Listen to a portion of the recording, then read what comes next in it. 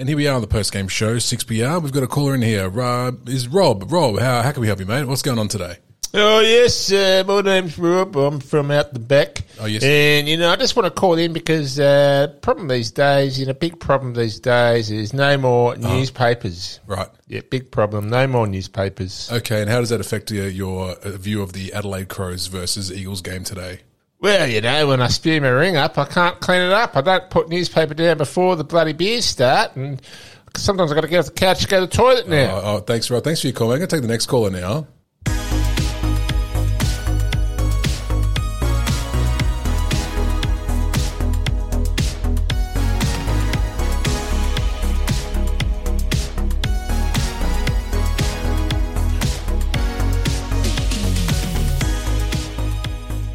I feel like I need a warning. Like, when you call a helpline and they tell you it's going to be recorded at the start, I think you can opt out. I feel like I need a warning before we do an intro. No, you can't opt out of anything that we do here, man. Before I improv live an intro about putting toilet paper down the couch so I can toilet myself. Yeah, toilet yourself. Yeah. Toilet myself. But you love the footy. That's the name of my new album, Toilet Myself. Toilet yourself. What's the genre of your new album called? What kind of music would that be? Instead of Wreck Yourself by Ice Cube, it's Toilet Yourself by... Have you got a clip we can throw to, or I'm scared. No, yet I think maybe we've. It's a work in progress. Yeah, I think it's a work in progress. Welcome again. Maybe I've like a good trip to the bathroom. Maybe I've pushed that one a little bit too hard, Lamb. Do you know what's fun? I can always tell when there's a pun brewing in your head. There's always a certain look.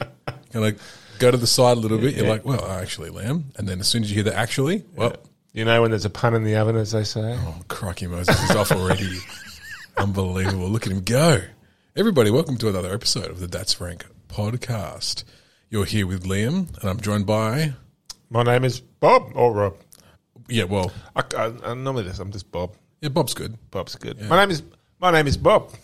And Bob, it's a lovely pleasure to have you here once again in the Northbridge recording studio. That's Rank recording studio. I'm excited today. Hey. Yeah, like Big Kev, I'm excited. Hey. Yeah, do you know why? Why? We're dipping back into the Rank Bank. Are we? It's been a hot minute. It's been a hot minute since we've been... That's true. We've delved into the bank. That's true. The bank. That's true. The bank. Yes, it's our favourite. How's the interest rates are still going high in the old Rank Bank? That's right. And you know what? It has actually hopefully gained a little bit of interest because it has been a good month and a bit since we did our last one. Since we have done one. And as a result, interest, I think, is actually on the lowest rates we've ever had for a while. Well, let's hope so. Let's hope the person who suggested this rank for this evening is still listening to our podcast. But let's promote the old Rank Bank again. So the Rank Bank is... Yes, you go. Please, sir. I can see it. The passion is in your eyes. What is the Rank Bank? Oh, it's when listeners suggest a thing to rank. Oh. And often, if we can't do it there in the moment, we put it into the Rank Bank. That's right. And then at some point in the future, not every week, we like to mix up a little bit. Yeah. So sometimes it'll be our own rank, sometimes it'll be from the Rank Bank. That's right. So if you have an idea which you would like ranked, how do they tell us? Well, that's rankpod at gmail.com, at Instagram, at Twitter, at all the things. It's where you tell us your beautiful ideas. Yeah. Beautiful ideas. That's right.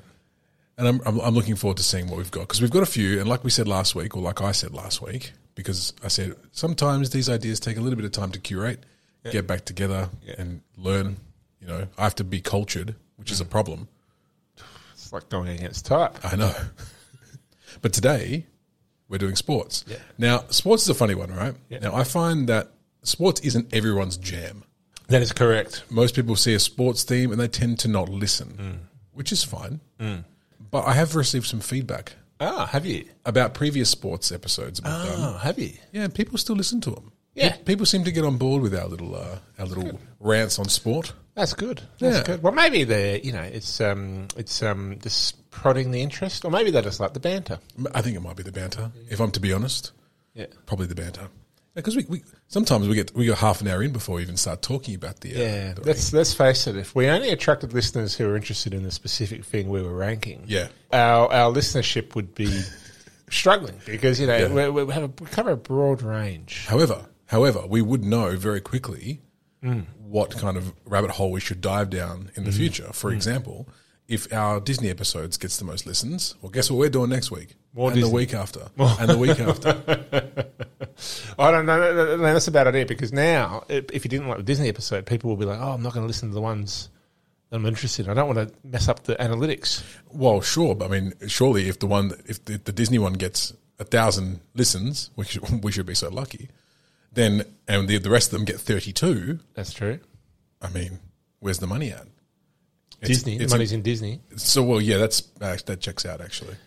Yeah, they got lots of money. Yeah, lots of money. That's true. That's true. That's our goal. So everyone listening out there, just be aware that we're aiming small. This is a side hustle, but we wish to be bought out by Disney.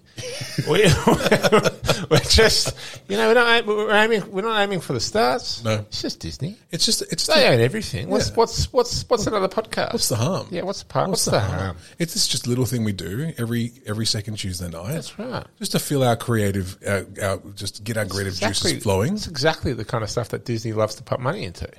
Small, obscure, little random things. Come and knocking. Yeah. Come and knocking on our door going, hey, here's a briefcase full of money. That's right. And then, do you know what would happen then, though? That'd be terrible. That'd be horrible. Yeah. Do you know why? Why? Our creativity would be just put in a vice. That's true. They'd be like, well, that's true.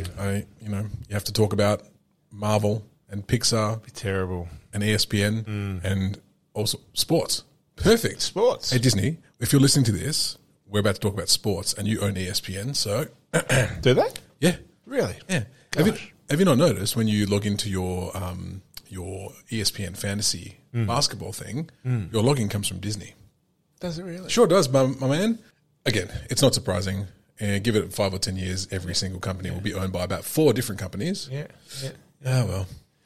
Look, I used to think that a Disney World would have been a good place to be. Okay. But sure enough, hindsight's beautiful. Now that the world is actually all becoming Disney World, not as good as it was advertised. No, it's COVID everywhere. I thought I was getting Disney World. I ended up in Epcot. I'm like, what is... I reckon. Have you been to Epcot? I have been to Epcot. Don't you reckon it gets a bit of a bad rap? I was at Epcot when I was 12 years old. Oh, you'd have loved it then. So, not really. I didn't quite get it. Oh, true. No, I went when I was much older. Yeah. So maybe that's why I enjoyed it a bit. Yeah, there's a whole educational, intellectual side of Epcot. Yeah. And I wanted roller coasters. Well, is Disney the best place for a roller coaster, though? That roller coaster's okay. For a 12-year-old kid, yes. Look, again, I keep forgetting the fact that I cannot picture you as a 12-year-old kid. I was basically the same. Yeah. 6'6". 6'6". Yeah. Walking around and going, can I fit on this ride? Yeah. You're too tall for the rides. You can't be above this line to ride. That's right. That's right. I was too tall. And too mature. And too witty. They're like pun. Yeah. You have to pun before you enter the ride, and if it was too witty, no access. And no entry. And this is why you've had to dumb it down a little bit. That's why I've had to dumb it down. I appreciate that, Dan. I appreciate that. I appreciate that. So today, rivalries. Now, this was suggested to us by Dan. Now, this is actually quite exciting because Dan is actually an international listener. Dan does not reside in Perth, where 95% of our listeners come from. He is part of the 1%. We all love the 1%. Who reside internationally. He's in Wales. He's in Wales. Now, granted, he is a Perth boy originally, but he's in Wales. So, Dan, we're doing your rank. Hope you enjoy it. Yeah. Shout out, Dan. Shout out to Dan. Now, he just gave us rivalries. Right? That's all he said. It was just rivalries. Yes. So much like our what was the other one we did where it was we broke it down into lots of different. So bad it's good. So bad it's good. We're breaking that down into different categories. Rivalries we're going to take for a few as well. Maybe hit it for a 6 and do different rivalries. Today... Hit it for a 6, though. That's right. What have you got in the mind there? Well, I don't like cricket. What? Oh, no. You watch cricket? I love it. Yeah. I walked right into that. Yeah, you did. I walked right into that. Sometimes you have to lay it up, and sometimes it doesn't always go to plan. Yeah, that one, you got me. That's got me big time. Lobbed it up. You hit it out of the park. Thank you very much. Right. So today we're doing rivalries in sports. Our top 3 rivalries in sports. Sports. Rivalries, sports. I mean, what is sport without a good rivalry? It's literally a one side v another side. The whole thing is competition. Yeah. And when you get history and narratives built around that, you get rivalries. You do. Which is why it makes sport fun. It does. It makes amazingly fun. Like, and it's interesting because you see some countries, they go out and they riot over their team winning or losing or whatever. Or if you're fighting your rival or if you're versing a rival. Fun. Fun? Riots, fights, fun. Yeah, exactly Fun's right. Fun. What else would we be talking about? Yeah, that's right. That's right. Love it. Yeah. Cheer for your team? No. Punch that old guy because he's wearing a Man United absolutely scarf. Absolutely. It's the person that you've never had a conversation with, never known. Absolutely. Just go and smash him. Why? Because he goes for the other team. Literally no other reason. Because that's rational behaviour. That's rivalries. That's what we like.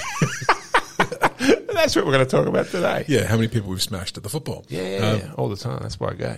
But no, like in all seriousness though, you are correct. This is what makes sport actually really fun. Like I'm sure we're going to dive into some AFL things today. Yep. But at the end of the day, if you didn't have that, that's why I feel so sorry for the Gold Coast Suns. Who's their rival? Brisbane? But are they really? Like for those, they're up against one thing and one thing only: failure. Yeah, okay. The rival of the Gold Coast Suns is failure. For those unindoctrinated into the AFL game, Gold Coast Suns, a relatively the newest team in the competition, an expansion team, second newest team. They're one of the expansion teams, about over 10 years old now. Would you believe? Second newest. I thought Giants were first, and then Giants came after. Gold Coast. Did they? That's even worse. Yeah. Poor buggers. Yeah. Haven't really ever got it going.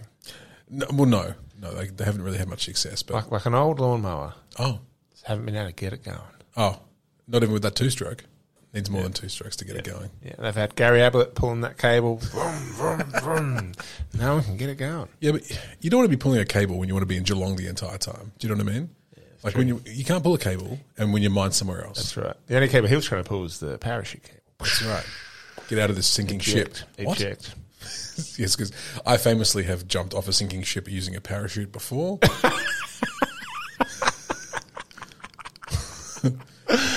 It's going to be one of those nights, I think, man. It's going to be one of those nights. Oh, that's great. Wowee. That's a brilliant idea. I love that mental image, though. It's just base jumping. The ship's sinking, and then it's jumping off of a parachute. And then you're in the water. You're underneath the parachute, so you're just like trying to swim, but you're just covered in parachute. So you're probably destined to drown. Yeah. Hilarious. Yeah, good idea at the time. Oh, man. What do you do? So how have you gone with your cheeky rank? Have you kind of tried to give yourself a broad spectrum of sportings? Well, I've just gone with my gut. Okay. And ultimately, most things, as sport is, you've got to go with the thing that you're personally invested in, because that's what fuels a great rivalry. That's what fuels the interest in a rivalry. Is when you, as a spectator, have a personal interest. You're vested in one side of the rivalry. Sure. And the emotions that it stirs. Yeah. I mean, I know it's irrational, but I get very emotional. Hate's a strong word. Okay. But I certainly detest certain in the realm of sport, when the game is on and there's a certain player or team, I really dislike them. It's a strong. I've experienced this with you. It's a strong feeling, which surprises me, right? Because you're I would say pretty nice bloke. But when I've seen it's pretty rational. Yeah. Outside the game, I can very much rationalise that, and I've said rationalise or irrational maybe 6 or 7 times already, which tells you a little bit about sporting rivalries. So outside, as soon as that game is over, I can go, and even when I'm watching it, I know this is just a sport. Yeah. But I buy into it because it makes it fun for me. Yeah. Like because I get on the emotional journey, and I can step away from the game and I can have a beer. Yep. With the person from the other team that I was just despising or hating on, because I know it's just a silly game, and it's really not worth getting that much. There is one team that I actually would never really make peace with, which is the Geelong Cats, an AFL football team. Yep. But a close friend of mine, rabid Geelong fan. Yeah. And we get along fine. We dig. We have a dig at each other. And I can't make peace with it. I've tried to make peace with it. I've tried to lay off the old trash talk accelerator a little bit. I just can't do it because for me, it's all part of the fun. So if I was to say the name Patrick Dangerfield to you, what would your reaction be? Right now, because I'm not watching Patrick Dangerfield, the footy season's not on. Put yourself in a game. But in the game, I'm like, what my reaction is, like, that guy. like profanities. Oh, I've heard you. And Profanities. It's quite entertaining for me. I hate to use the H word, the hate word, but it's true. And in that moment, I hate him. I hate Patrick Dangerfield. Yeah. And I know that it's silly.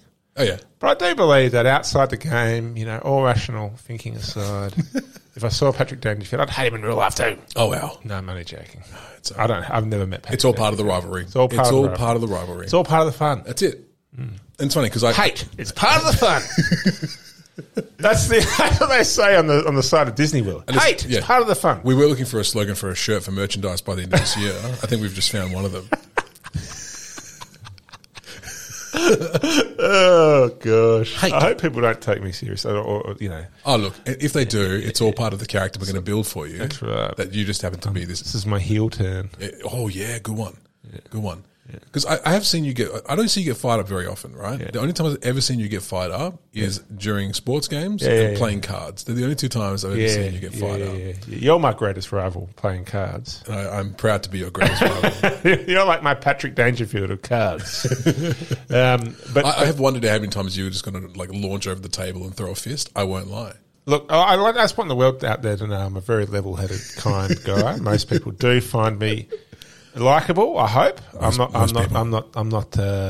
It's just actually, ironically, this is the thing. So we have a little football chat, right? Mm-hmm. And I just let loose in the football chat during the games. I just really, but for me, I enjoy the trash talk. So I'm actually laughing. I'm laughing at what people say to me. I don't take it that seriously. I think that's actually the point. Even while on the surface it looks like I'm getting really emotional, I am because I'm enjoying it. I'm having the fun. That's why I like it. But I'm actually not taking it that seriously. I think the part I enjoy the most is when you think you've taken it too far, and then you feel bad. You're like, oh, but I just got to text this guy back and say sorry. No, I didn't mean that, man. I didn't mean that at all. That's funny. But this is like, because I've said I've ranked it before based on my personal story. Sure. And I think that's important to kind of inform why I have this approach to sport now, because I was raised by a pretty sports mad father. Yep. And I loved sport growing up. And then when I turned to like 16, 17, I rebelled. And I started going through a rebellious phase. Yeah, that's right. And initially that rebellious phase was to turn my back on the family football team for a couple of years. Then it was to turn my back on sport altogether. Wow. And I walked away from sport and I focused on film and music and politics and, books, and I just got into other things. Your bougie side started to come out. My bougie side. And then and then it was probably like my mid-20s. My uncle invited me to a game because he had tickets to the game. I went along to a football game and I was like, actually, this is pretty fun. Yeah. And then I got behind the family football team again, and I realised that, because I got into more the bougie-arty side. Of football? No, of life. And then I came back into sport. And what I realised about sport is that it's just narrative. There's an antagonist. For every person watching, there's an antagonist, there's a protagonist. There's a beginning, there's an end, there's twists and turns, there's characters, and it's a story. And that's why sport is fun, and that's why rivalries are fun, because you're getting into the story. 100%. And there's stakes. Yep. What makes a good story? Stakes. Characters you love, characters you love to hate. And a climax that hasn't happened at the end of the first quarter. That's right. And that's when, and sport, the only disappointing thing about sport is a blowout. Yeah. But when there's a close sports game, gosh, you love it. Close sports games are the best as well, because those are the ones you want to be, who was I talking about this with? I can't remember if it was you or the sports episode that I did with Toby. We brought up the penalty shootout in soccer. Right. There's no closer game than when a game goes to penalty shootouts in soccer. You do not want to be on the side that loses that, because you've just fought for 120 minutes and it all comes down to 5, maybe more, kicks of a football. Being on the other side of that would be the lowest of the lows. But like Australia versus Uruguay, trying to qualify for the 2002 World Cup, being on the right side of that is euphoric. It's beautiful. It's fantastic. And there's always a winner and there's always a loser. Yeah. And it's almost like the greater the loser, the bigger the winner. Yeah, 100%. Isn't it? Well, it's another thing, upsets. People love good upset. And I'm sure it's not going to be a spoiler for anybody that one of the rivalries that I'll talk about, my team or the team has been an underdog forever, more or less, outside of a short, maybe 4 or 5 year period. If that. I think I might know who you're referring to. I don't think it's going to be a surprise to anyone who knows me. The Toronto Raptors. Correct, yes. Do you know what, though? I haven't got the Toronto Raptors on my list, but I did support them for a short period of time. Yeah. I won't get into why I don't anymore, but I remember watching them win the championship back in, I think it was 2016. Would have been that long ago-ish. 2019. 2019? LeBron won 2016. Warriors won 17-18. Okay. Toronto 19. Lakers 20. Okay. Milwaukee? Milwaukee 21. 21. Now we're coming up to 22. Unbelievable. But I was actually on a plane. Yeah. I was on a plane when I watched them win that Really? game. Yeah. Yeah, Wi-Fi's come a long way on the old Qantas. Really? So you're watching the game on Wi-Fi on the plane? Correct. Bloody hell. Yeah. I've never been able to really get Facebook working. I was as shocked as the next person. Yeah.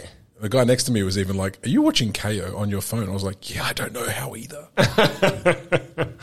Meanwhile, the cockpit's just like, beep, beep, beep, beep, something's interfering. Yeah. That was always made me wonder, like, look at all the electronics we have now. Yeah. You know, and yet it's still always like, you must turn off all electronic equipment. Yeah. Like, what the hell? Like, I'm not carrying a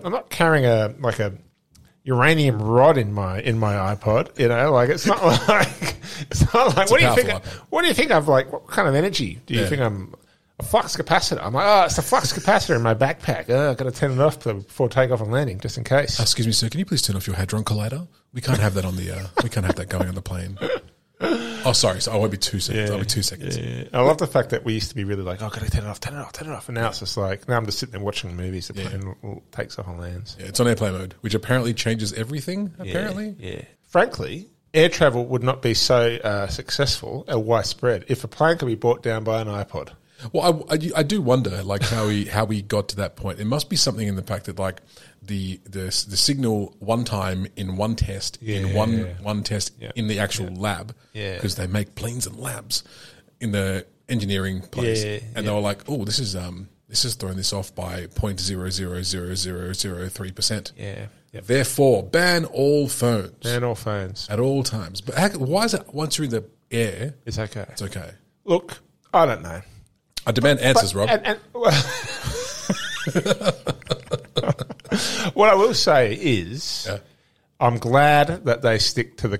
I'm glad that they are risk averse. Yes, me too. And that we've had 30 years of evidence to suggest that the iPod won't bring down the plane. But I'm glad that they gave it that 30 years to test the theory and that they're risk averse when it comes to stuff like that. I'm not willing to die so that I can watch Game of Thrones on takeoff. Yeah. Unless it's the Red Wedding episode, in which case we'll give it a crack. We'll take the risk. We'll take the risk. Sir, should we get into our we've successfully done it. We've successfully got to half an hour. Without even ranking a thing. All right, let's rank. I love it, though. All right, so I will begin. Okay. Now, truth be told, I have 1, 2, 3, 4, 5. I have 6 things on my list. I have not ranked them in any order. Okay. So I'm going to look at my list. I'm going to consult my list, and then I'll come back to you with a 3.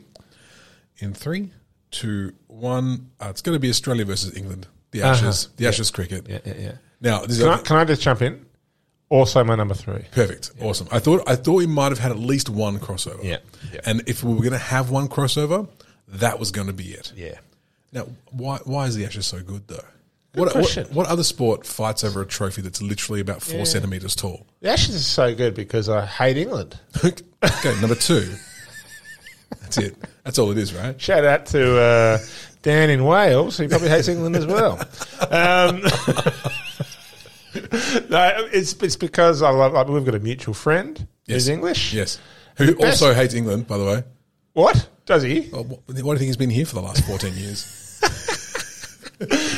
But what I will say is, that's probably what makes it good. It's because, like, we've all, like, I've got family, friends who are English. Lots of English people migrate to Australia. I've lived in the UK. Sadly, I lived in the UK in 2005 when they beat us in the Ashes.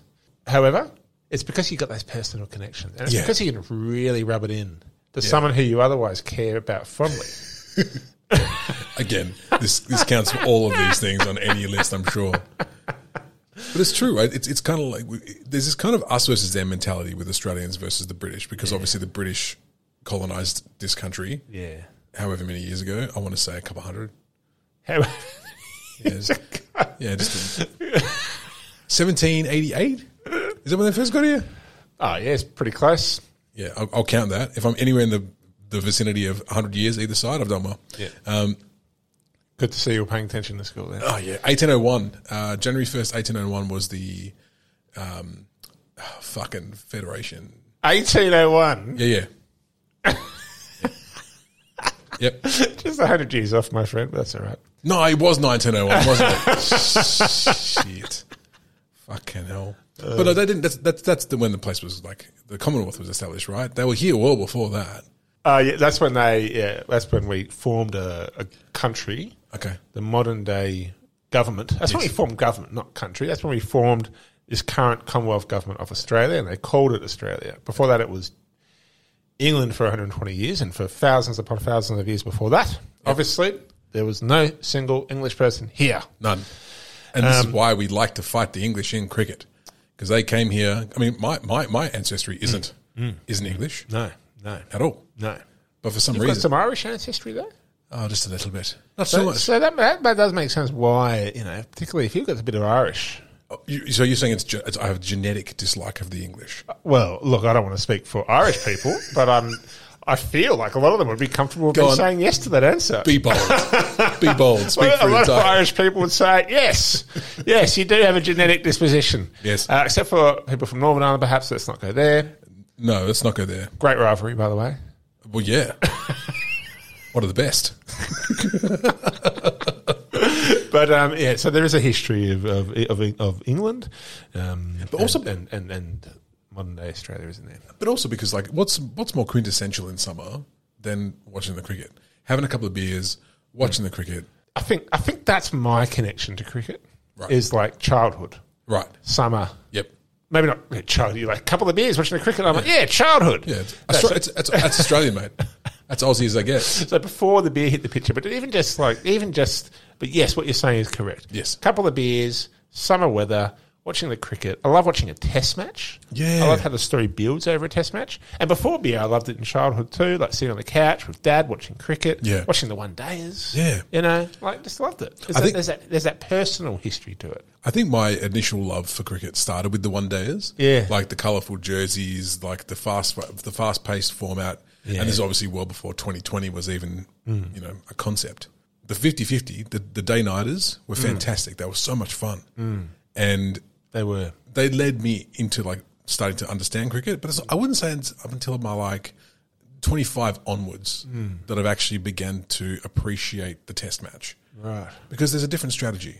I would agree with that. Yeah, Yeah. I've started to appreciate test matches as I've gotten older. Most people go a 5-day game of people throwing a ball at each I other. think it's absurd. Absurd. This is the most boring thing I've ever heard of in my life. Have you watched it? Yes. Part of it is kind of boring because that's part of the strategy that one of the team will play. But did you watch the end of the last match? So it was a draw. That's right. 5 days. It was a draw. Nobody won. But it came down to the last. Yes, Australia last ball. Australia needed one wicket to win the game. And did you see the field placement Yeah. of Steve Smith? Like literally just like a ring of people Yeah. all around. That batter could have, if he wanted to, charged down the pitch and just smacked that ball as hard as he could at one of those people. Yeah. But then he might have given away his wicket. Yes. Because he might have mishit it, nicked it off to one of the guys at the side, and away you go. Australia win. What I didn't realise is that the umpires said no more fast bowling for the last 3 overs of the game. I was wondering why Steve Smith bowled the last over of that match because they couldn't bowl any. They couldn't bowl. what was the fast reason? bowlers because of light. The light. Poor light. This is the character that emerges though in cricket. This is what I like about cricket. Yeah. And because people sport these days is now this like science and sport have collided head on. Oh, yeah. and it's a game of analytics and science now. But cricket, it's a game of someone hasn't mowed the pitch. Pitches have character, ovals have character. Yeah. The wind, Yeah. the light, It's a the little bit- time of day. It's a little bit overcast today. That means it's going to be a more dewy deck, which Yeah. means it's going to be, That's which means it. That's we it. have to bowl the spinners. Although obviously I'm not a cricket player, I'm not too sure which bowler is better to use in a dewy circumstance. I'm guessing that swing bowler. it would be because it bounces, it skids off the pitch, of course. But this is all the things they have to look at, and the captain at the toss of the coin has Absolutely. to decide that, Yeah. knowing the conditions, what might be for the rest of the 5 days. Yeah. and make the decision: do they go into bat? Do they go into bowl? And it's totally unfair. Yeah. It could favour one team and it could turn against the other. But that's part of the lottery of it. There's an organic feel to it. There's character to grounds. There's history to grounds. Yeah. I'll tell you what I love about cricket. What I've really grown to appreciate about cricket is that it's not an American game at all. No, it's not. In fact, it's a very unique game. And it bonds me, as a guy that grew up in Perth, Western Australia, it would bond me with somebody that's grown up in Mumbai. Yeah. Or somewhere in Pakistan. Yeah. Like, because it's a game that's arisen out of the complicated history of colonialism. Yep. But it's now played in just a select few countries that are from diverse parts of the world, the Caribbean, South Asia, South Africa, Australia, New Zealand. And I love that I share a bond with this little pockets around the world. Yeah. Who I culturally come from a significantly different background to England. But I could go to Mumbai and have a chat with somebody and, there's a potentially enjoy cricket together. If I had no other stakes in this, Yeah. well, I don't have any stakes in this, what I'm about to say, but you could very easily say, as an honourable mention for top sport rivalries, is that India-Pakistan cricket rivalry. They go at it hammer and tong, more so than what Australia and England do. Obviously, we don't see it as much because that's not where we're from. Exactly, we're not part of that rivalry, but it's a vicious rivalry. In fact, it was an honourable mention for me. Oh, is it? Yeah. There you go. Yeah, the conflict of most of my honourable mentions are when politics and sport collide. What a surprise. But I think England and Australia, it's because, you just love to hate England. As an Australian, you'd love to beat them. Yeah. You'd love to beat them. Yeah, love to beat them. And also, like, the burning of the Ashes Yes. is the burning of the bales Yes. from one of the very first Test matches ever played, and that's what they play for. And the Ashes are literally an urn that's probably around about 5 centimeters tall. They play five games of 5-day matches, so 25 days of cricket, give or take, all for the honour, and it is an honour to raise this little tiny cup. If we play a Test match against India or New Zealand or South Africa, sure, I might watch it, but I don't watch it with the same kind of desire to win, the fervour to win, as I would against England. Yeah, I can't honestly explain why. I can't. I kind of understand why, but there is something about the beating England, and to the point where I cheer against everybody. I cheer against England in all sports. Yeah. Yeah. Sorry, no offense to any of our English fans out there, but I just strongly cheer against England. Yeah. Interestingly, It's the political thing again. When I lived in Scotland, right? Right, okay. So when I lived in Scotland, obviously Scotland English history, Yes. it's a little bit fiery. Yes. So the Scots would cheer against the English in most things. I know. The rugby, in the soccer, and when the Ashes was on, I came into work and I'm like, we beat England yesterday. And they're like, so Bob, they actually called me Bob. They're like, I was Big Bob. They're like, Big Bob, you don't know that the Scots support the English cricket team, do you? And I'm like, no. And I'm like, what? What are you talking about? You can't support the English cricket team.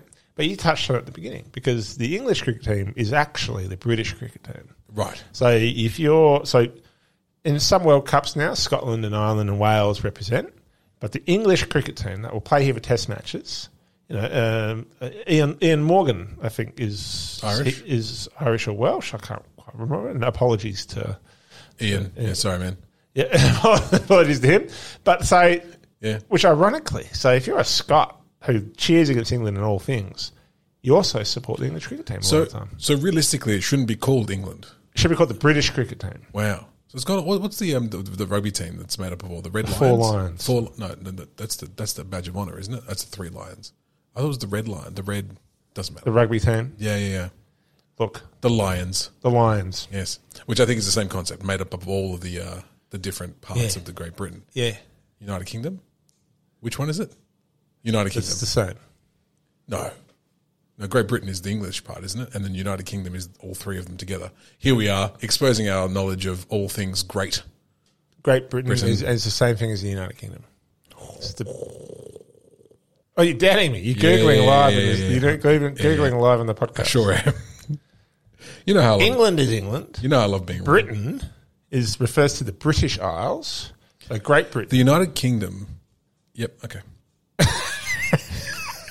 The United Kingdom is Northern Ireland, Wales, Scotland. Oh no, the United Kingdom of Great Britain and Northern Ireland. So Great Britain and Northern Ireland are different. So Great Britain is Scotland, The United Kingdom. Wales, and England. commonly So noted Great United Britain is the main island of the British Isles. Yes. Yes. Okay, so we're kind of both right and both wrong, which is, apt, Or one way of saying that is neither of us but right. which is actually perfect for this podcast. Does that mean the Isle of Man is not part of Great Britain? The Isle of Three-Legged Man. No, But it is part of the United Kingdom? correct. Confident, man. That's all you need. There you go. I could be completely wrong. No, look, if I, and like hopefully all the people listening out there, just believe you, because that's the way to go about life. Just believe someone. The Isle of Man, also known as Man, is an island and self-governing British Crown dependency in the Irish Sea between Great Britain and Northern Ireland. So it's between Great Britain. So it's not a part of Great Britain. No, because Great Britain is just the big island. The big island, yeah. Just the big island. It's an isle. It's an Isle of Man, so it can't be part of the Great. That's what I said. So it's not part of Great Britain, but it is part of the United Kingdom. I'll fight you. No, we're agreeing. I know. Hey, let's go to our number 2. Well, okay. Well, I mean, my number 3 was the Ashes, which means number 2. So go for it. Right. So my number 2, my number 3 was also the Ashes, just as a reminder. My number 2. No, your number 3 was the Ashes. Number 3 was the Ashes. Yes. My number 2. What is it? Well, I've already touched on the game of Australian football Okay. and my own personal portrayal of the family team. Yes. What is your family team? You haven't It's actually. the Sydney Swans. I was about to say you haven't said that in this podcast, but there's been a couple of other episodes. I have said it before. Oh yes. So- This isn't our first rodeo of, when it comes to sports. My No, friend. that's true. That's true. So I'm a Sydney Swan supporter, and that's because my father Yes. and his father before him, Yep. and his father before him supported the team from South Melbourne, the Yep. Bloods. Yep. So Dad's from Melbourne, from Victoria. So when they came over here, he just continued to support the Sydney Swans. Just to clarify, the team was not called the Bloods. It was the South Melbourne Bloods. The team was called the Bloods. I Yeah. thought that was the Swans always. No, they only became the Swans when they moved to Sydney. Are you telling me that after all these years, I didn't know that the team was legitimately called the Bloods for a time? Yeah. Fuck off. No. Okay, fair enough. I thought Bloods That's was like. why we refer to Bloods culture, Bloods history. I didn't know. I just thought that was something that you guys came up with as part of the fact that you were a yellow and white, Yellow. red and white team. Yellow and black. We're from Sydney Swans. Oh god, I'm also going colourblind apparently. Yellow and white. I thought it was like something that you went yellow, white, blood cells, the Bloods. Red and white. Did I say it again? Yeah. Green and white. Fucking hell. Another vodka, please, sir. Red and white. All right. Red and white. Yeah. So I thought that was something that you'd come up with. No. We're the Blue of the Bloods, the South Melbourne Bloods, for many a year. Amazing. For longer than we've been the Sydney Swans.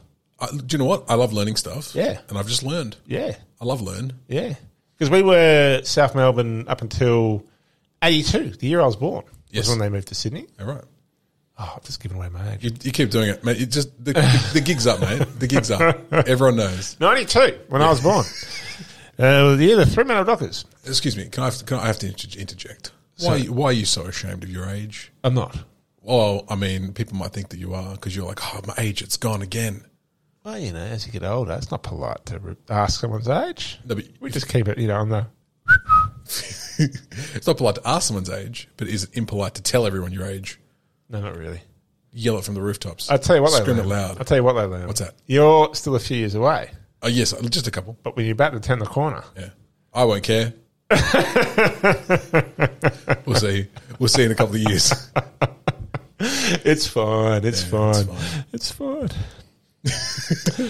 So the Sydney Swans. However, Yep. so this is the thing. If you were raised in Western Australia and supported anyone but the West Coast Eagles, I would wager that you have developed a real significant hatred of the West Coast Eagles. And I dropped the H bomb. You did. And sure, Fremantle, West Coast, they're the local teams. That's the derbies, the biggest rivalry. Yep. However, Yes. In my family, half of my family, my mother's side of the family, are West Coast supporters. Most of the other half are Sydney Swans supporters, with a couple of Dockers supporters in there. Yeah. But but the Dockers supporters don't really follow the game. It's mainly West Coast and Sydney. and the West Coast supporters is my cousin, former podcast host, Alex Roberts, who's very vocal. Yes. Loves a good argument. We're the Swans side. We go at it. Yes. And the two teams also went at it. Yes, they did. So I grew up. This is the thing now. If you were coming into the AFL game now, and I've got to give this history because I like to give a bit of the history. Fair enough. Coming into the AFL game now, the Sydney Swans are a little bit of a tall poppy because we had about a 14.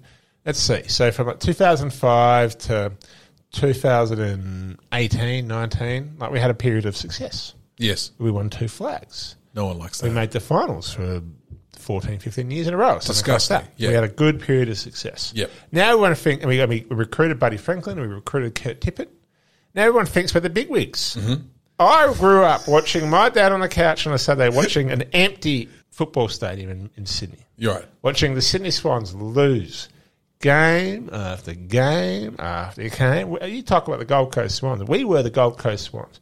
We had the Gold Coast Swans. Gold Coast Swans. It's Gold Coast Swans. Yellow and white. We have, and we still hold to this day, the longest AFL premiership drought, 72 years. We last one in 1933. My grandfather would have been 11 when he was at that game. 11 years old. Mm-hmm. He passed, sadly, in 2002. So it was like, what, 1 year off, 2 years off? It was 3 years off seeing them win again. Damn. So we were the laughingstock. We had a history of loss after loss after loss. And sure, we've had a good period of time, but that deserved that.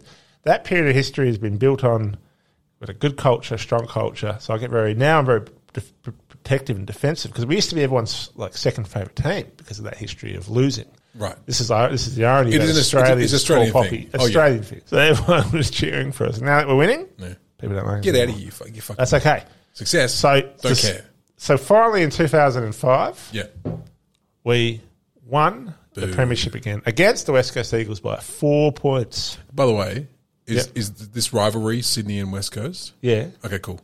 That's the rivalry. Okay. I haven't not said that yet? No, not really. You've kind of gone into you've waxed lyrical about the Bloods and the Sydney Swans. Beautiful history of the Sydney Swans. Lovely. But I'm getting around to the rivalry, which is against the West Coast Eagles. So it's a rivalry. It's a legitimate rivalry in that they had these 2 grand finals which were close. Sure. And since then, the rivalry continues. Well, I seem to remember there was a span from those grand finals and in those years and the years after where there was no game that the Sydney Swans and the Eagles played against each other where the margin was greater than 4 points at the end of the game. There's some insane statistic that over like 4 or 5, 6 games there was like 8 points in it or something like that. Well, the grand finals were 1 point and 4 points. 4 points. Yeah. So, which in a game of AFL is actually very impressive, given that 1 goal is worth 6. Yeah. To get it within it's incredible. A span of games. It wasn't just one. I think there was the average losing or the average winning margin for either team was like 3.6 points. That's right. Yeah. And theoretically, West Coast should now have several of those points deducted because of the rampant drug issues that were going for the club and were being used as a performance enhancer. Yeah. So obviously there was an actual rivalry there, but it was the sweeter part of it was the fact that there was a inter-family rivalry. Well, it's interesting because like you'd think that from a Sydney Swans perspective, you might have chosen someone like a Geelong or like a GWS or something like that, who's like obviously Sydney GWS probably haven't had enough time to really like manifest that rivalry to its. It's a pretty big rivalry now. It's getting there for sure, but having that Bloods culture from back in the Melbourne days, South Melbourne days, there's probably some rivalries from back then that you're just kind of like that must be just bubbling under the surface. Yeah. Well, interestingly, the rivalries that I'm most familiar with, and I think we've touched on what really makes a rivalry is finals. Yes. So Sydney West Coast are a rivalry in the last 2 decades. It's been West Coast because of the 2 grand finals, and it's been Hawthorn because of grand finals. And the GWS rivalry didn't really become a rivalry until finals, until they beat us in a final, and then we beat them in a final, and then they beat us just last year in a final by like less than a goal. And away you go. So now there's a you betcha there's a rivalry. Well, let me go into my number 2, only because it ties in, because I also have a rivalry Okay, with West Coast because I'm a Fremantle Dockers supporter. Yes. Our crosstown rivals. I maybe could have put Geelong in there for the similar reason that you put the West Coast Eagles in, like a really kind of a really good back and forth battle for a number of years. Yeah. I was expecting Geelong. If that was the thing I thought you were going to say, Geelong. Well, so here's the thing. I think the reason I put West Coast and went with the obvious cliched choice is because at the end of the day, there's no one I love beating more than West Coast. Geelong a very close second. Yeah. But the crosstown rival, I think I've had more interactions with their fans. Yeah. And a lot of them. And this is the thing about when anyone talks about fans of different football teams. Yeah. I had a friend who was a Hawthorn supporter, and she used to always say things like, "Oh, the Dockers fans are the worst." I'm like, Yeah. are they? But there's something about the Eagles games. Like Eagles fans have actively poured beer on me at games. Have they? Yes. Geelong fans have never done that. Did you deserve it? No, this is actually the thing, right? Because 9 out of 10 times I'd say, did I deserve it? This particular game, I was literally just there. Yeah. I was just there. And Fremantle happened to be winning, which is a rare occasion. We'll take it. And I was just sitting there and all of a sudden I feel this delightfully cold liquid all over my head. First of all, this is back at Subiaco Oval. Yeah. Light beers, like Carlton Drafts or whatever, weren't cheap. No. You're dropping $10 for a light beer. Is that what they still are? Still. Well, they're about that, but in a much nicer stadium, so it kind of feels like it's okay to pay. Yeah. But Subiaco, let's be real, now that we have what we've got, bit of a shithole. But why would you waste your hard-earned money on pouring that on someone's head just because they support a different team? I don't know why. Who can explain the fervour of hatred? I mean, we've already touched on my hatred for certain things in sport, but it's never ever going to get to a point where I'm going to attack somebody, pour beer on somebody. That is the problematic area of sports rivalries, is that we're touching on sports rivalries as a good thing, but there is a dark side to sports rivalries. Oh, undoubtedly. Undoubtedly. It's like... I mean, all you have to do is, okay, well, I'll quickly touch on one of my honourable mentions now. Okay. Because it ties into it, and that's Man City versus Man U. Right. But any kind of sport or any soccer game, any football game in Europe, not just England, in Europe, has the potential for violence. Oh, it's insane. It's unbelievable how passionate they are about their rivalries and about their, But it is literal insanity. Oh, yeah. It is literal, absolutely irrational thought. Yes. What drives humans to actually physically assault each other over a game where a ball just gets kicked around? And here's the thing. We always not make fun, but we kind of highlight things like the Bloods and the Crips and the gang warfare in America. No difference between the colours that you wear in Europe and you go out and you just get someone because they have to be wearing blue and you're a red. Or they have to be wearing, if you're in Scotland, the Rangers and the Celtics, right? The Rangers and the Celtics, the Hibs and the Hearts. So, bang, shoom. West Ham versus Arsenal. Yep. Anyone, anywhere. Tottenham versus Arsenal as well, isn't there? Well, all the London teams probably. Yeah. Liverpool, Everton. Yep. There's a couple of former Yugoslavia leagues that really go at it. We've touched on Serbia, but I'm pretty sure there is a couple of leagues from. We'll be here all night if we start talking about the bar leagues of former Yugoslavia. Crikey Moses. But the Freo versus West Coast rivalry for me is the most important one because it is this kind of crosstown rivalry, and everyone in this state is always kind of like, buys which side are you other. on? Yeah. Even yourself, who is a Sydney Swan supporter, correct, will buy into a side. Oh, I've already bought one. Okay. Can I have my money back? No, you can't. You're in. You can't.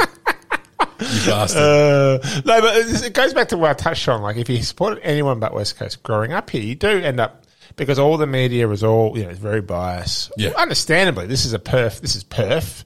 West Coast was the only town for 10 years. Oh, the only team in town for 10 years. The only town. The only town. Welcome to the town of West Coast. It is kind of understandable. Yeah. But when you supported somebody else growing up, I was just like, and because West Coast have always been so successful as well. Yeah, bastards. I like this. There's an arrogance about them. And we don't want to make this an anti-West Coast podcast. You don't. Oh, I kind of do because I just can't. It just goes there because of there's an emotional component. Literally, Liam, the villain of my whole life is the West Coast Eagles. The villain of your whole life. If I could find one consistent villain from day dot, it would. No disrespect to you if you're a West Coast fan. Good on you. No, but there is unfortunately.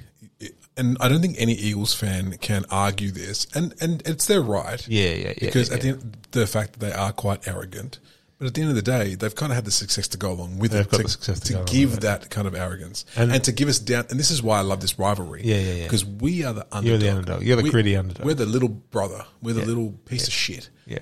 On the bottom of their shoe. Yeah. They're like, oh, that's cute. Did you win a derby? Yeah. Oh, you beat us, did you? How many flags you got? None. But this is the cop-out that they'll always throw at you. Even if you beat them, they're all going to go, oh, well, how many flags you won? And it's like, well, we just beat you today, so deal with it. I reckon the first time we win a flag, they'll say, how many flags have you won? There'll be some motherfucking Eagles fan who'll come and be like, yeah, one. How many we got? Fucking 4. There won't be some. It'll be the vast majority, Lamb. The vast majority.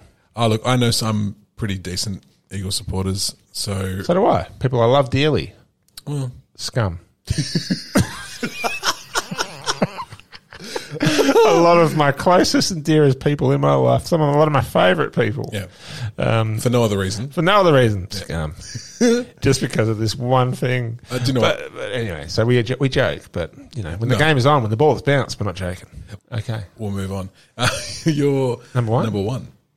Well, we've touched on this throughout the whole episode. Have we touched it? We have. Okay. My number one is not a team or countries or even a game. My number one sports rival is sports lovers versus sports haters. Interesting. That's my number one rivalry in sports. Okay. Because this is a divided territory.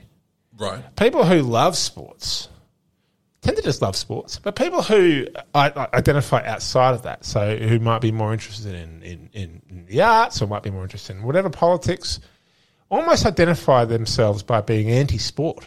I can see what you mean. Yeah. And there's a real... I don't watch sport. I don't watch sport. I don't have time for that. Did you watch the footy? Oh, I don't watch the footy. There's a part of their identity that says, I don't watch sport. That makes me a certain type of person. Yeah. Because I don't watch sport. And I was that person for about 6 or 7 years. I had a bit of an anti... So you've been there? I've been there. This is why I can understand it. Gotcha. And still to this day, I'll talk to people. And you tell them, you start talking about sport, or you tell them that you like sport, and sometimes people look at you and judge you. I remember years ago, like when the World Cup was on, I was walking around and I was working at this kind of little arty cinema house. I was working at Luna. Which World Cup are we talking about? Rugby, football? 2010 maybe? Soccer? Football, yeah, soccer. Okay. And I was talking about the football, and I got a big judgment. Okay. Because I was hanging out. This was in a bit of a space with a bit of an alternative crowd. Got a little bit of judgment. Oh, I don't watch sport. Oh, sport. Don't watch sport. And I'm like, you guys are missing out on a lot of fun here. Yeah. And like, you guys are into film, you're into story. Like, you're missing out on. That's why I touched on this. Is when I made my sports penny drop moment. Okay. Sports and story. Yeah. Because I was like, actually, sports is fun. Sports is great. Sports also means a lot to a lot of people. Yeah. And the community comes together over sports. Sure. Yeah. At the time I was doing a history unit, and the lecturer goes, imagine if Perth, in Perth right now, just if the Australian Empire declined, the modern day, colonial Australian Empire goes into decline, and in 1,000 years, 500 years, they come back and they look at Perth. What's the significance? What's the significant landmark? It's probably the stadium, like the Colosseum in Rome. Sure. The significant landmark was the stadium. Because there is a central place that people come and they come and go to. They congregate. Around it. So that's what I started buying into. And I pride myself now on the fact that I sit across both sides of that spectrum. I love sport. Yes. But I also love art. Sure. And I love theatre. I love music. I love film. You can love all these things. One doesn't have to mutually exclude the other. Whoa. Mate, how can you possibly have any room in your brain to love all of the things? Sport and art and movies? No way. You must choose, good sir. Yeah. No, Whose side of the coin are you on? I shall not choose. Good on you. I shall not choose, Liam. And I think, quite frankly, if you feel like you have to make a choice, I think you're missing out. Like, I understand if you like just generally don't like sport, but I don't like the generalization of the idea of not liking sport. I think that's a key point. Yeah. It's okay to not like sport. Yeah. But it's the generalisation of not liking sport or it's a hatred of sport. Yeah, because like you could say you could watch a really random sport like fucking curling, and you might find something within that just grabs you and just takes control. Yeah. But if you just say you hate sport, I think what it is, it's the idea of the competition that a lot of people don't like. I think it's the idea of pitting someone against someone else that people find quite confrontational. Yeah. Quite, why would anyone want to do that? Yeah. Even when it comes down to things like chess, that kind of stuff, like poker. Stresses. Poker. Yeah. Like, poker you can watch on all these sport channels nowadays because it's a game of the mind, right? It's a sport of the mind. Confrontation. I don't like it. I don't want to watch it. I don't want to see it. Yeah. So I wonder if that's what it comes down to. It's not so much of a hatred of the games themselves, but it's the idea of competition and kind of people butting heads that... And we did touch on the dark side of sport. Yeah. And I can understand that too. Yeah. I think that it's valid conversation to kind of say, when England gets knocked out of the World Cup, a lot of people are unsafe. Yeah. Because of that happening. Yeah. That is a valid, real social problem. Sure. But I can still enjoy watching football and recognise that that's a social issue that we need to get on. That is not. So here's the difference. That's not okay. That we need to do something about it. Here's the difference between you and me. Right. I agree that it's a problem, but I also am able to go and watch a game of sport and then not think about any of that stuff ever again. But that's what I'm saying. So can I. Sure. Okay. So I thought you were saying I can also do that. I'm saying, but you have to still acknowledge that it's there. You have to acknowledge that it's a problem. You can't put your head in the sand. Oh, Liam, I can. I'm very good at that. But it's about complexity, Liam. Appreciating complexity, understanding and trying to comprehend complexity. These things are all true. Yeah. And and when I'm watching the game, you can just watch the game, and you should. That's what you should do. Absolutely, yeah. That's what I'm saying. I agree. I'm trying to stir you up. That's all. I know you are. I can see it's working a little bit. It is working a little bit. I think it's the thing about it's about the competitive nature, the emotions that can be quite confronting with people at sport. I can appreciate how that could be disturbing. Yeah, and I also think that for some, I guess the people that I'm referring to are more people who define themselves by what they hate more than define themselves by what they like. I agree with that. And I understand how actually, and I did that, I went through that as I was, forming this idea of myself. And then I'm happy now that I've come to a place where I can now feel like I can appreciate it all. I can appreciate, just try to appreciate things about that kind of bias onto it. So, but it's still very much a debate. Sports lovers versus sports haters. Yeah. A lot of people sit on either side of that spectrum. I quite enjoy that idea of your take of number one as well. I would never have thought to go down that path, but you're very right. I know exactly who the people you're talking about as well, who are just like, oh, did you see this? Like, even if you're just trying to start a conversation, hey, did you see this thing on the weekend? Yeah, right? They're like, oh no, no, I don't like sport. Well, it's like all sport, and there's a judgment. There's a judgment. Yeah, I don't watch sport. Don't you? Okay, cool. Yeah. And it's when you feel judged because someone says, "Oh, you watch that?" Well, the way wrestling. Do you ever feel judged when you say you like wrestling? They go, "Oh, you like wrestling?" Well, we're an hour and 10 minutes, so I'm going to go into my number one. Okay. Stone Cold Steve Austin versus Mr. McMahon. Yes. What a great segue. So, and completely unintentional as well, which is fantastic. But no, I do often feel people judge me for watching wrestling, and people will probably judge me for considering this quote unquote a sport. But what these people do is more athletic and more puts more pressure on their body than any other sport in history. The athleticism of wrestling is out of control, and the physical price of it's it's pretty bad. It's pretty massive. Yeah. It's pretty massive. Yeah. Now I had 3 on my list of wrestling rivalries that I was going to choose from. I could have literally listed 1,000 of these rivalries because. How many decades of being a wrestling fan have we got now? 3 decades? You're coming into the 4th decade? No, because I haven't lived for 4 decades. No, but I guess no, 90s, 2000s, 2010s. I would have started watching. I'd say I would have started watching in probably the 1998. So the third decade. Yep. The third decade. But then I kind of became a bit of a student of it, went back and watched a lot of the old stuff from the 70s, 80s, you know, when I first really got into it and stuff like that. So there's rivalries out the wazoo. You can go back, Sergeant Slaughter versus Hulk Hogan versus Andre the Giant. You know, what's your favourite Japanese wrestling rivalry? Misawa versus Kenta Kobashi was pretty good. That was one of the classics. Yeah. I'm going to stop hitting the table. I'm hitting the table out of love and enthusiasm. Yeah. No, Kobashi versus Misawa was a fantastic one from way back in. Inoki versus pretty much everybody. So there's a really great story of Antonio Inoki, who's like this crazy, famous Japanese wrestler, right? Yeah. Big in America, big in everything. Got a cross promotion show, WCW versus New Japan Pro Wrestling, held at the Freedom of Light Stadium. I can't remember what it's called, in Pyongyang in North Korea.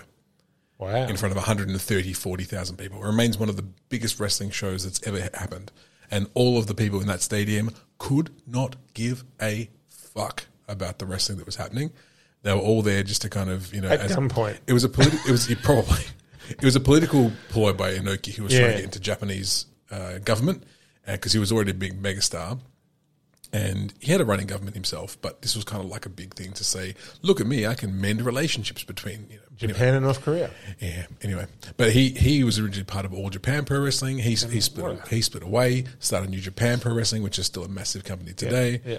But what's his name? Inoki. Antonio Inoki. He sounds like a bit of a wild card, like a bit of a controversial figure. He was very much like the Hulk Hogan of Japan. He didn't lose. You weren't allowed to beat Antonio Inoki. If you did, it was a big deal, but very much like the Hulk Hogan. I love the fact that it says a little bit about North Korea, but that the three key figures that have tried to form diplomatic relations have been Antonio Inoki, Dennis Rodman, and Donald Trump.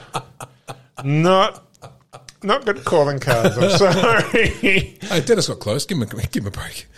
Dennis is he's Dennis. Good mates. Good mates with Dennis. But we're not here to talk about Inoki. We're not here to talk about Misawa. That's true. Stone Cold McMahon was literally the one that got me hooked on wrestling. Yeah. Closely followed by probably Mankind versus The Rock and Triple H and Mankind. I could go on. But Stone Cold and McMahon was the feud during the Attitude Era, which was like the 1997, late 97 to maybe mid-2000s, which, looking back on it, is a very short window of time, considering how long I've been watching it for, do you know? Yeah. But this still is what a lot of people relate to or think about when they think about wrestling. And I've mentioned this before. It hasn't aged well, that period, because of the way, you know, culture was in the 90s. Yeah. But that was the quintessential story of a man who was hated by his boss. And him just always getting a one-up on his boss. Which is why I think it was so successul. Because, 100%. You know, McMahon would come out and Stone Cold would be there like, I don't give a shit what you say to me, McMahon. I don't give a fuck. And then and McMahon would be like there trying to, you know, get him fired, get everyone to beat him up. And McMahon would always try to cheat with his power and his position as boss. Yeah. And it would always change the rules of the game against Stone Cold's favour. Stone Cold would always overcome it. Yeah. It's genius. It is genius. People don't understand like how clever wrestling can be. Yeah. Not always. I'll be the first to admit, not always. Some of it's very low-hanging fruit. But that rivalry between Stone Cold and Mr. McMahon was a work of art. Yeah. It really, really, unironically, I say that unironically, a work of art. Yeah. You know, there's one of the climax pieces of that rivalry was at the Royal Rumble in 1999, where McMahon, for those who don't know, basically the Royal Rumble is like an event where 30 people come into the match, someone comes into the ring every 30 or 40 seconds or a minute, and then if you get thrown over the top rope of the ring, you're out of the match. It's a very simple concept. Yeah. McMahon started himself at number 1 and Stone Cold number 2 because McMahon wanted to get his hands on him because he was so confident he could, you know, take him out. At this stage, there was a $10,000 bounty on Stone Cold's head. Yeah. Right. So McMahon lures him out into the crowd, out into this women's bathroom where his honchos were just waiting there, and they all beat the shit out of out of Stone Cold Steve Austin. Yeah. And he's laid out. Now the Royal Rumble goes usually for about an hour and a bit. So McMahon, happy with his handiwork, walks back out to the ringside area and sits on commentary. They show the match continues. So you can get in and out of the ring as long as you don't go over the top rope. Correct. Yeah. So if you go under the bottom rope, then you're fine. You have to go over the top. Yeah. That's the one. It's a very good point, sir. It's a very important rule. So McMahon, confident that Stone Cold's not coming back that night, sits at commentary and starts commentating the rest of the match. Yeah, yeah. Stone Cold gets shown getting carted off in an ambulance. 40 minutes later, camera cuts backstage. Stone Cold, driving the ambulance he was carted off in, comes back into the arena and just makes a beeline directly from McMahon, who runs into the ring. And, and here's the beautiful thing, right? Driving the ambulance in which he was carted off in. It's unbelievable. So the idea being halfway is just no, man, get me back there. And it's like, I can do it.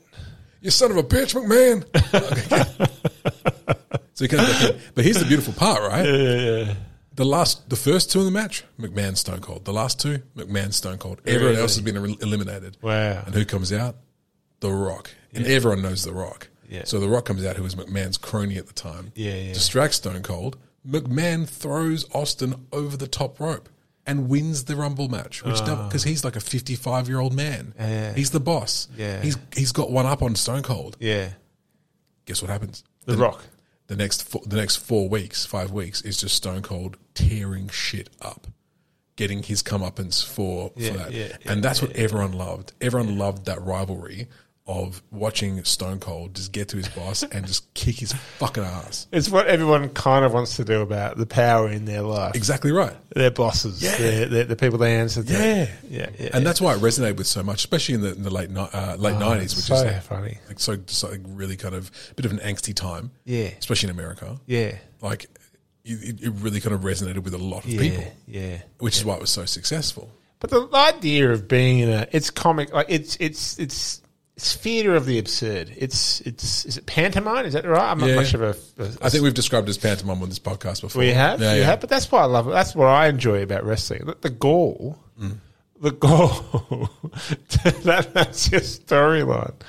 I love the fact that that's what it is. I love the fact that's what they go for, and then they pull it off. Yeah. And that's why it's fun. Yeah. Because it's just so over the top. Yeah, and this is the art they've lost recently, I must be said. They don't want to sit with a story for a long period of time. Yeah. That McMahon Stone Cold storyline went on for years. Yeah. Years. It kept people engrossed. Like the ratings, for example, Monday Night Raw, which is like them every week since 1993. Yeah. Every Monday in America, there's been this show. So this is going on 28 years now. Every Monday. There were some times where they'd pull 8.1 million viewers, and the NBA would pull like 1.2 million viewers. Yeah. Nowadays, it's probably switched, Yep. or Monday Night Football. But back then, it was massive. And that's why it's my number one rivalry, because it realistically set up, it buoyed a business that was really failing. Yeah. It actually did, didn't it? And that's the other side of it, is that you had WWE, which was WWF. Yep.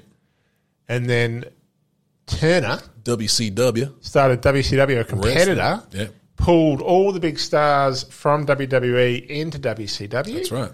And then so WWE had to find new heroes. They did. And they found it out of these kind of more obscure characters like Mankind, Stone Cold. Yeah. And then they had the Attitude, they had the McMahon Stone Cold rivalry. And it literally destroyed it literally saved the company. Well, because And destroyed it. Well, I mean, WCW were their own worst enemy, and I won't go into this too much because I will go on and on and on. I know how to cut myself off. Unlike me when it comes to the Cine Spons. You know what? It's passionate. I like it. but at the end of the day, like WCW had their NWO, really popular faction that was super cool. And at that stage, WWE had nothing cool. Like maybe Shawn Michaels, maybe Bret Hart. Outside of that, they had wrestlers like Quang and Leif Cassidy, who was like It was shit. It was shit. Yeah. It wasn't until the Bret Hart McMahon feud culminated in the Montreal Screwjob that the character of Mr. McMahon was created that Stone Cold could then feud with. Which is kind of amazing. So in real life, Vince McMahon screwed over a legend, right? Correct. And it wasn't meant to be part of the story. It wasn't meant to be a thing. Or I guess we don't know. Allegedly. Allegedly. It was real life, or a shoot, as they call it. Now they think it's big picture. Now they think it actually was a storyline, right? Oh, And no, then they capitalized on it. No, that's my own opinion. Okay. Yeah, Is but that Well, I think either way, it's incredibly smart. He's taken a real life situation and turned it into Either way, he's done it. He's done it because that's what he's done. So pre-wrestling, that incident, the Montreal Screwjob, which you don't have to know anything about listening to this podcast, but just know that there was a wrestler and there was the businessman that sits behind the scenes. The businessman interjected in the real life career of the legend and kicked him out. Basically, yeah. Basically, that's what it was. So it was the first time, and I may be wrong, but there was really that first time where they broke the fourth wall. Oh, yeah. And they kind of said, there's the business and there's the characters behind the business, there's the power. And it's funny because... And then they capitalised on it. So whether they capitalised on it or it was intentional from the beginning, it's very smart either way. And for better or worse, that Mr. McMahon character that Vince McMahon created is now just who he is. He has no choice. Any business decision he makes now, it's like, oh, fucking Mr. McMahon, I can't believe they fired such and such because, it's just how it is. It's just him. Look, man, we've gone a while because I knew we would though, because when we talk about sports, we always do. I love it. I'm going to suggest that we very, very quickly rattle through any honourable mentions that we've got. Yep. I think I've covered most of mine. Yeah. I've only got 2 on my list that I haven't covered or haven't touched on. So, mine, just some basketball ones. The Detroit Pistons versus the Chicago Bulls. Yep. Because it was the emergence of Michael Jordan. Yep. And what I loved about that stage of the NBA is that Magic, you had Larry Bird. Mm-hmm. Magic had to beat Larry Bird to become Magic. Yeah. Isaiah had to beat Magic and Larry Bird to become Isaiah. Yeah. Jordan had to beat Isaiah to become Jordan. So they all had to go through these periods. It's a beautifully layered kind of period of NBA. Yeah. And that was one of mine anyway, so that's fine. That covers off 2 of ours. Yeah. I had Australia versus New Zealand in the rugby as well. Yes, the All Blacks Wallabies. All Blacks Wallabies, yeah. Must admit that rivalry's become a little bit... one-sided? One-sided. It's not really such a rivalry anymore. No. It's just us getting smashed. Yeah, but we still go. Holding out hope that one day... One day we'll do it. Because I'm not huge on rugby. I'm still kind of learning to appreciate a lot of the rugby. Like when I was living in Canberra and Sydney, I was learning about rugby league and trying to appreciate it a bit more. Yeah. But when it comes to the union, I'll always watch Springboks v Wallabies, 100%. Springboks, All Blacks, or both. Shit, yeah, fuck it, both. Why not? I would also, and I still remember when the Wallabies beat the All Blacks in the 2002 Rugby World Cup in the semi. Probably 3. They're on odd years. Yeah. 2003. Yeah, it was 2003. 2003. That was the year that what's his name? Johnny. What's his name? The kicker from England. And Johnny Rotten. Johnny Wilkinson. Johnny Wilkinson kicked England to the victory in the final, but we got to beat the All Blacks as an upset win in the semi, and it was brilliant. Anyway, love it. Yeah. All right, mate. I think. Look, do you have any final thoughts? Look, just that you've got to take fun as it is intended. Yep. You've got to enjoy sports as it is intended, and as long as you leave it all on the field, just enjoy it. That's my final thought. I don't know. That's perfect. I think that's one of my weakest final thoughts, but Do you know what? The fact that I put the pressure on you every week and you nail it every single time is very impressive. Honestly, I always forget that you're going to do this to me. Yeah. Until the end of the episode comes, and I'm like, oh God, he's going to ask me what my final thought is. It's almost like I'm a bit of a see you next Tuesday.